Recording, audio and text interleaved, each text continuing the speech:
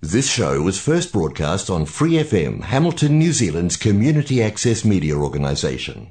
For more information on our lineup of shows and the role we play in the media, visit freefm.org.nz. Hear more from Free FM. For a small monthly fee, you can become a patron and support independent community media. Go to patreon.com/freefm89 to find out how. The time on Free FM is 8:13. I'm Bryan Smith, and with me this morning is Tim Macindoe. Good morning, Tim. Good morning, Brian, and a very good morning to all the listeners out there on a fairly chilly morning. It is chilly, yes, If indeed. you haven't been out to your car but you need to get to work, I suggest you go take a hot water bottle or something out. You might need to defrost to get the ice off your windows. There we are. Well, we were talking very positively a fortnight ago, and then the place fell apart. Fortnight ago. What really happened to Todd Muller? I mean, it was just too much for him. Well, you're quite right. It has been an extraordinary fortnight. When I was sitting here 2 weeks ago, Todd was still the leader of the party. Yeah. He was the deputy leader, and I had no idea of what was about to happen 24 hours later. I think it is clear that the job did get on top of Todd in a significant way. Yep. He is a very good man. He's a very decent, intelligent man. Yep. I have always felt that he would make a very fine leader of our party, and so I'm personally devastated for him and for his family at what happened. We don't know for certain what has happened, but I dare say more details will emerge in due course, and I'd rather not speculate on it. Sure. All I can say is that he's a very principled individual, and what has happened is a tragedy for him and his family, but one that I hope that they'll bounce back from. Yep. They are a lovely family. I just pray and wish them all the very best. Fair enough. He's a very good contributor to our team, and I'm sure that in his new role, he's now the trade spokesperson and number 8 on our front bench, that he will play a very good role. He's a very constructive operator. Very good. And of course, after he went, Judith Collins came through the thing there. Obviously, there was a vote, so I won't go into the secrecy of that. And Jerry Brownlee, a solid backup. That's right. Well, it was a case on Tuesday, once we knew what had happened, of everybody changing our plans. I had a full day's itinerary planned for here in my electorate in Hamilton West, because it was what we call a recess week, but by 10:30 I was boarding a plane to go down to Wellington to choose a new leader, and that's certainly not what I woke up thinking I was going to be doing. It's one of those funny things about politics, but it was very much a case of cometh the hour, cometh the woman, and there's no doubt in my mind that Judith was the right candidate, and that in my view she's got off to a very good start, and I've been hearing very positive feedback from within the electorate. People like her clarity, her directness, her ability to cut through some quite challenging questions and issues and just give a very clear answer, and a very different sort of position on a number of issues that will give the electorate a clear choice at the election, which is now less than 8 weeks away.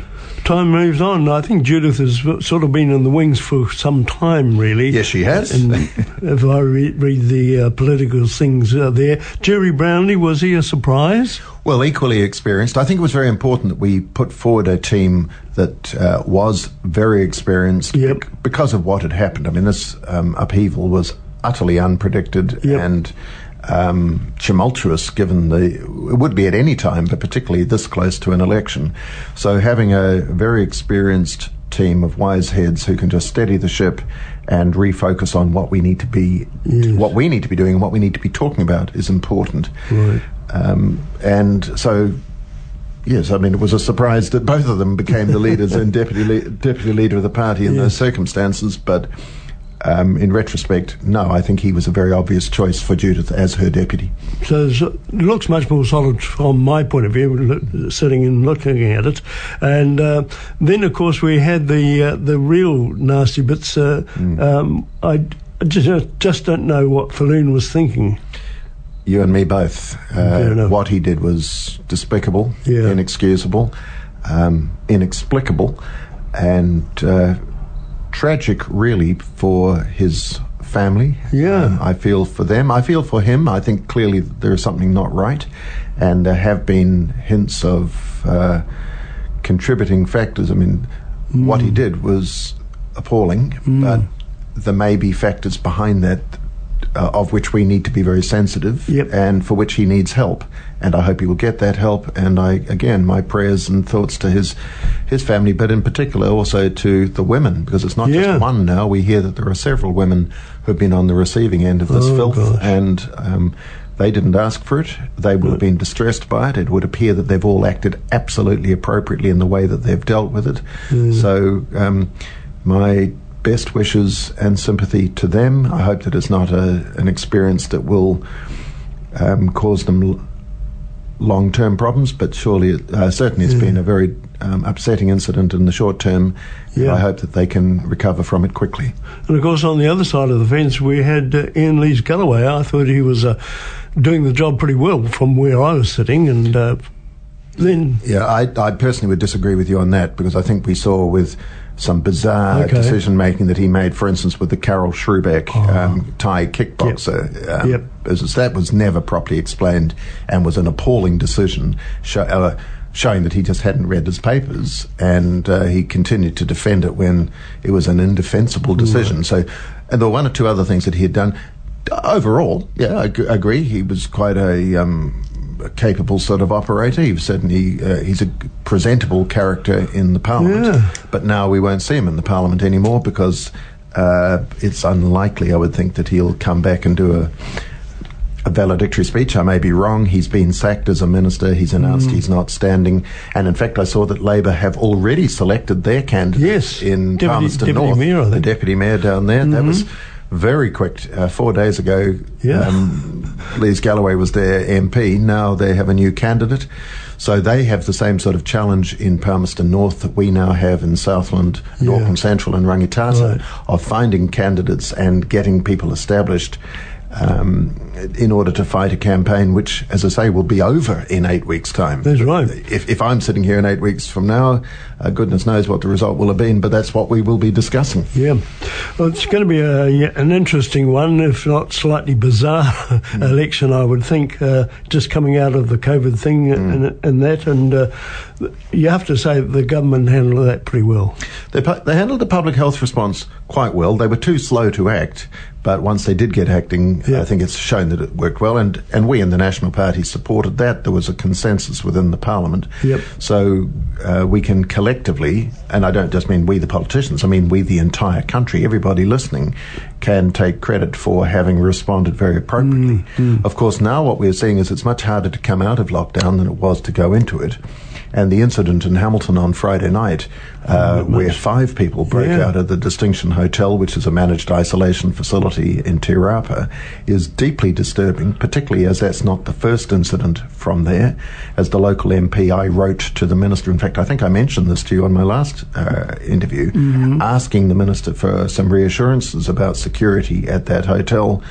Well, on Friday night, it happened again. 5 people broke out, and one of them made his way up to Auckland. Amazing. So, while I don't wish to be unduly alarmist, because their initial 3-day testing, I think, showed that they were all COVID negative. The whole point of this managed isolation is to ensure that they can go through what is considered to be the full 12-day period to prove negative before they are allowed out and to mix into the community. There were some family reasons, I understand, involving a bereavement, so you have to have some compassion for the distress they would have been experiencing within the facility. But that is true of lots of people who are in these facilities at the moment. And the others all know that they must obey the rules that effectively that are made possible now in law. These people, in choosing to break out, ignored the fact that they were about to get a decision an hour later anyway. So I find it bizarre. They'd been led to believe that they would probably be getting a favourable decision in an hour, and yet they broke out. Goodness knows what was going through their mind. Very, very foolish, selfish behaviour, particularly unsatisfactory just over the road from a retirement village. And we understand now that one of them knocked on the door of a villa in that retirement village. So I've got more questions to ask of the Minister. I am very, very angry about this. It should not be happening. Unfortunately, those who are trying to run these facilities will be doing their best, but it is clear that they've got huge challenges. And to anybody listening who is either in a managed isolation facility or knows somebody else, please stress upon them that every one of our 5 million people depends on them obeying the rules, being sensible, because the last thing we want to happen is to see community transmission of this as a result of some stupid behaviour, which knocks back all of the gains we've had from a public health point of view, which have come at such huge economic cost to our country. You know, COVID has put lots of people out of work. It's put more businesses into a very vulnerable position. There are more job losses to come. This is very, very serious. And as I've said before, the public health response was about saving lives. Now we need to be about saving livelihoods and rebuilding our economy. And stupid, thoughtless behaviour of this type cannot be tolerated. It's not going to help anyone. And I picked up something on the news that the economic situation in America and all these places, Britain, they're all in the same gun, and it could take 10, 15 years to really come out of it. Absolutely. Obviously some of those countries that you've just mentioned are still in desperate straits with the pandemic continuing to spread, and record cases in some countries of infection and deaths. So we're a long, long way before it being conquered internationally. And the economic implications of that are huge. I would suggest it's going to be a lot longer than that. One of the things that this election campaign must be fought on here in New Zealand is which party or which team, collection of parties, has the best prescription for the COVID recovery in a way that will create real jobs, investment in the right sort of areas, whether it's infrastructure, industry, social services, etc., but without saddling our future generations with debt that'll be much more than 10 or 15 years to pay. And this is a very serious issue. It becomes a bit of a cliche. Every election you hear people saying, this is the most important election we've had for a long time. And you sometimes think, heard that before. Well, given the position we're in at the moment, I would suggest that this is the most important election for a generation. It's really important that the politicians are out there campaigning on our package and prescription. And this is why I'm so upset about what has happened in the last few weeks, because while the things that some of these MPs have been doing are appalling and need to be called out, that's not what we should be talking about 8 weeks out from an election. We should be talking about who's got the best law and order package, who's got the best ideas for future direction of social services, who's going to ensure that we invest in the infrastructure we need. That's what I am talking about while I'm out knocking on doors and at public meetings. And it's hugely frustrating that the media is not focusing on that, because the public aren't hearing about the things they should be thinking about and making decisions about. There's got to be a lot of decisions in other electorates, of course, because quite a few people have chucked their hat out the door, as it were. People like Nikki Kay, and that's going to be a big loss for the party. Yes, she is. She's a very fine colleague and a good friend of mine. We entered Parliament together. We actually have the same birthday, and because of our our hair colour, I often describe us as the identical twins of the National Party. Hasn't really caught on, but she is a big loss, and I acknowledge the huge amount of work she's done for the party as a minister, but also in her Auckland Central electorate, where she worked incredibly hard. And the job of Mr. Speaker, I guess, is to keep law and order. He was talking about coming down much more firmly on some things. Yes, I always find it a little bit ironic that the current Speaker is talking about poorly behaved MPs, because prior to becoming the Speaker, he did have a record that would have been hard to beat for being thrown out of the House in some aspects of misbehaviour. But anyway, it was Hamilton East. They put the fox in Hamilton West. They've put the fox in charge of the hen coop, and he's relishing that role. Yes, people often forget that he entered Parliament back in the Longy landslide of 1984 as the MP for Hamilton West and served 2 terms in that role. He beat Mike Minogue. And Mike Minogue, of course, being well known in this area, both as 9 years as Hamilton West's MP and also prior to that being the Mayor of Hamilton. And then in 1990, and this is always a good quiz night question, who beat Trevor Mallard in 1990? And people tend to struggle now, but the answer is a former city councillor, or rather he went on to be a councillor after he was the one-term MP, Grant Thomas. And after Grant Thomas came in 1993 for the first of his 4 terms, a certain gentleman by the name of Martin Gallagher. And of course there was Bob Simcock, beat Martin one year, but Martin then came back. And then somebody by the name of Tim Macindoe at the end of that. And you've had 9 years, isn't it? I've had 12 years. 12 years. Mm-hmm.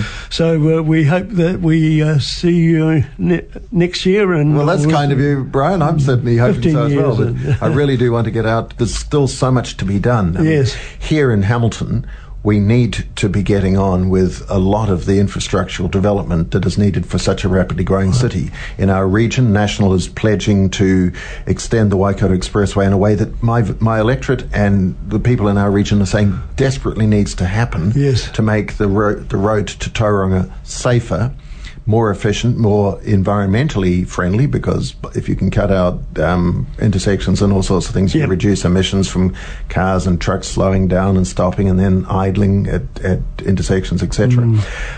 So we want to do that. I will continue to push for the Southern Links project, which is absolutely vital to improve the roading out to the airport and beyond through King Country and Taranaki. I remain as passionate and have pushed at every opportunity I can the concept of the Waikato Medical School.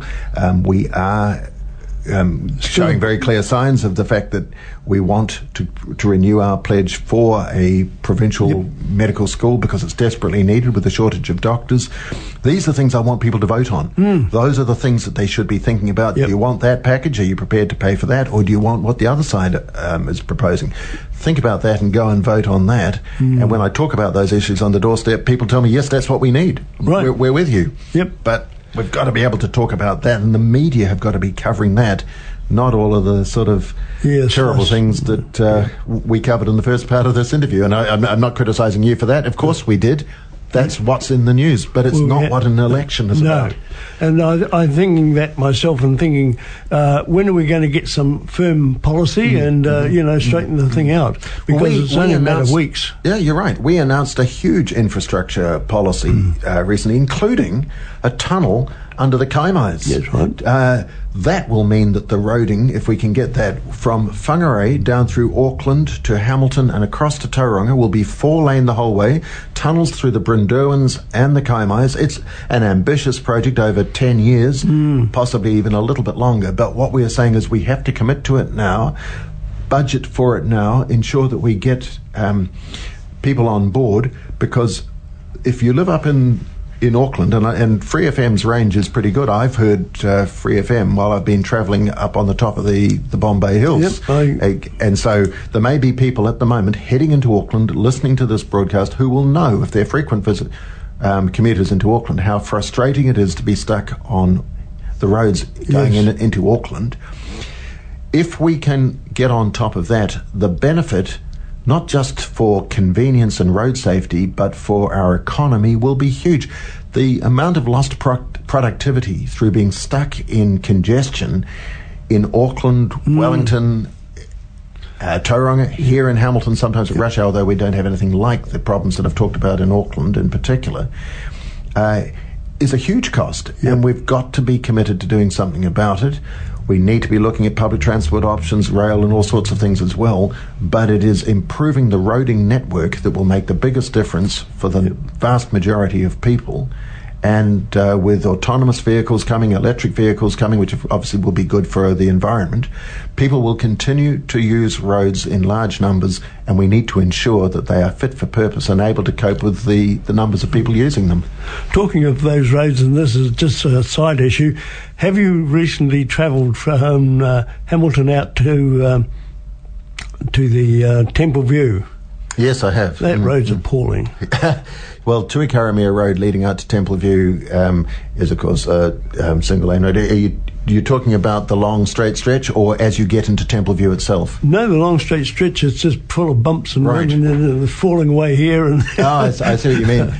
Yes, but at least you can move along at its speed. It's for just after Gibson Road and the top of the Kahikatea Drive extension, you go down a little bit further, go past the Rogerson Racing Stables on the left, and from there you move to 80 Ks, and so you get out to Temple View quite quickly. I know what you mean, and I dare say that at some stage it'll be on the program for improvement, but I get lots of complaints from people about roads. You're the first person to complain about that. What I tend to get, and I'm campaigning on this as well and trying to work with the local authorities and the transport agency is the need to improve a lot of the intersections in our city, which again are hugely frustrating, whether it's Puketi Road, Sandwich Road. I put a video up recently about some options there, and a number of people are coming up with good ideas.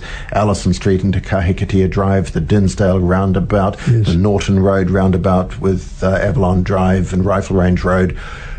I'm a strong believer that both that roundabout and Dinsdale should be controlled by lights at rush hours, because I came down through where we live this morning, came down Dinsdale Road, through the Dinsdale roundabout. Took a long time to get through because most of the traffic is coming from Tuikaramia Road. Right. They get a good run through. Traffic banks up on Whotawhata Road, and by the time you get round to Dinsdale Road, you can just sit there and sit there and sit there. And that means people ultimately take risks because they're getting frustrated. They need to get to work, and they're in a hurry for one reason or another. And at the other end of the day, the same problem happens with traffic banking up down Killarney Road, trying to get onto Dinsdale Road and head out to Raglan or up to Western Heights or whatever. So these are areas that do need improvement, but okay, we'll put Tuikaramia Road heading out to Templeview on the list. Well, I've discussed these places with on my council comment program with the various councillors, and I think they're frustrated too, with regard to some of these intersections. And I've had a good chat with Martin Gallagher recently about it, and he agrees with me. I've spoken to Jeff Taylor, the Deputy Mayor. I think I've had a brief conversation with Paula Southgate, and certainly she knows some of the work I'm trying to do around Kahikatea Drive, Allison Street, and ultimately I anticipate probably sitting down with them and others to say, okay, here are some of the ideas that have been put forward for improving it. Obviously, everything's got to be carefully considered by roading engineers to ensure that it will work based on modelling and experience elsewhere. And also it's all got to be funded. Yes. But these are, to my mind, critical issues for my constituency. And as the local MP, unfortunately, they're not government-funded roads. I can only advocate, but I do see it as an important part of my job to do that, and I am. Okay. Just to finally then, so when does Parliament close down, as it were, and electioneering really get Officially, going? Thursday of next week. August the 6th is the last day. You may have seen that some of the valedictory speeches of retiring MPs have already been delivered. We had Clayton Mitchell from New Zealand First, Maggie Barry and Anne Tolley from the National Party last week, all delivered very good valedictories, and in some cases quite moving, often entertaining and witty as they observe some of the things that have gone on during their careers. This week there will be quite a few of the national retiring MPs. There are now 3 Labour MPs. Remains to be seen whether Ian Lees-Galloway will do one, but Ruth Dyson and Claire Curran are also going from Labour. Right. There's Gareth Hughes from the Green Party. So there'll be several of those valedictories this week and next. At the same time, the government has been trying to rush through a whole lot of legislation and making a lot of use of urgency. So we've been having very long hours, sitting till midnight several nights, and probably doing that once or twice this week as well. But officially, it's now less than a fortnight to go, so assuming I'm here in a fortnight from today, we'll be reflecting on the fact that the 52nd Parliament has officially finished, and by that point we, I guess, are into full campaign mode. Right. Well, we wish you all the very best on that. Thank you. And your week down in Parliament this week. And a lot of work to be done by the National Party because the polls are not showing good signs. Well, the polls are variable. Last night's TV3 News Hub poll was obviously very poor. We genuinely believe it's a rogue poll. Normally I wouldn't, and you might expect me to say that, normally we wouldn't comment on any individual polls, but naturally the media was, some of them were salivating because those who are very left-wing don't want a national party to have a chance in this election, and they were loving it. Our own internal polling is very different from that. It shows that we're behind Labour at the moment, no question of that, but the gap was closing. I think that it was inevitable, given last week and the period in which that poll was taken.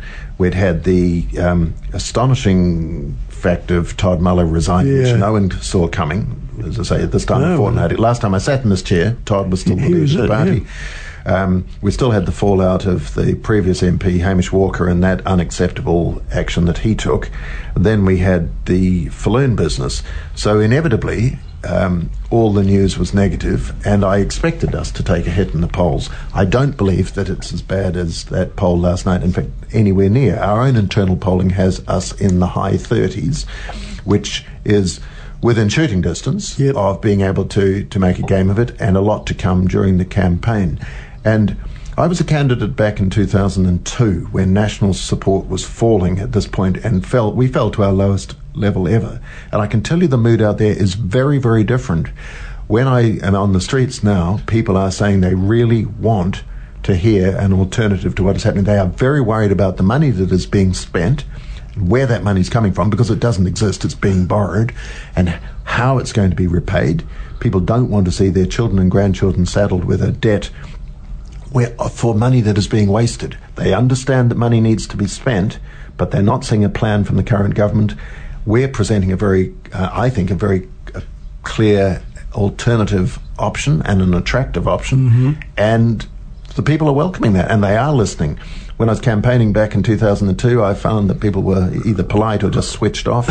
Here I find, no, they're engaged, and we just need to ensure that they know what the choices are, because the choices that we make in this election are ones that our children and our grandchildren will be paying for decades to come.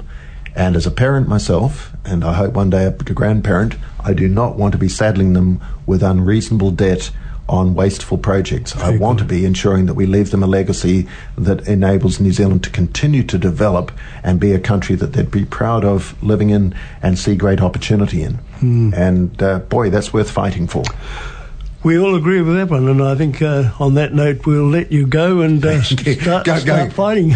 Go and get out and do that. Yes, I've got a school visit this morning and a public meeting to speak at, and a couple of constituent visits as well. So there's plenty happening, and hope to be back next weekend out on the campaign trail again, able to talk about positive things, not some unexpected surprise that comes at us out of left field. Well, hopefully, all things being even, we can talk to you again in a couple of weeks' time and see how things are going, and hope the whole area is positive. That's right. Yeah, and let's hope that all MPs and all candidates are focusing on those important issues, not having to talk about poor behaviour from one or two people. We're all tainted by that. I spoke at a church yesterday morning, and in fact I wasn't expecting to, but I was invited to come forward and speak, and I began by apologising. I said, I know that this type of thing looks really bad, and we're all tainted by it. I want to assure you that the vast majority of MPs of whichever party, in my view, do have a heart for service, are in Parliament for the right reasons, do want to contribute in every way we can to a better community and to developing our country in attractive ways for the future. That's certainly what motivates me. It's why I'm still standing. Sure. And I'm very sorry that, unfortunately, because of the things that one or two people have been engaged in, the impression is that all politicians are a bunch of ratbags, and it just turns people off. And I hope they won't be turned off, because we need them turned on, engaged and motivated to vote.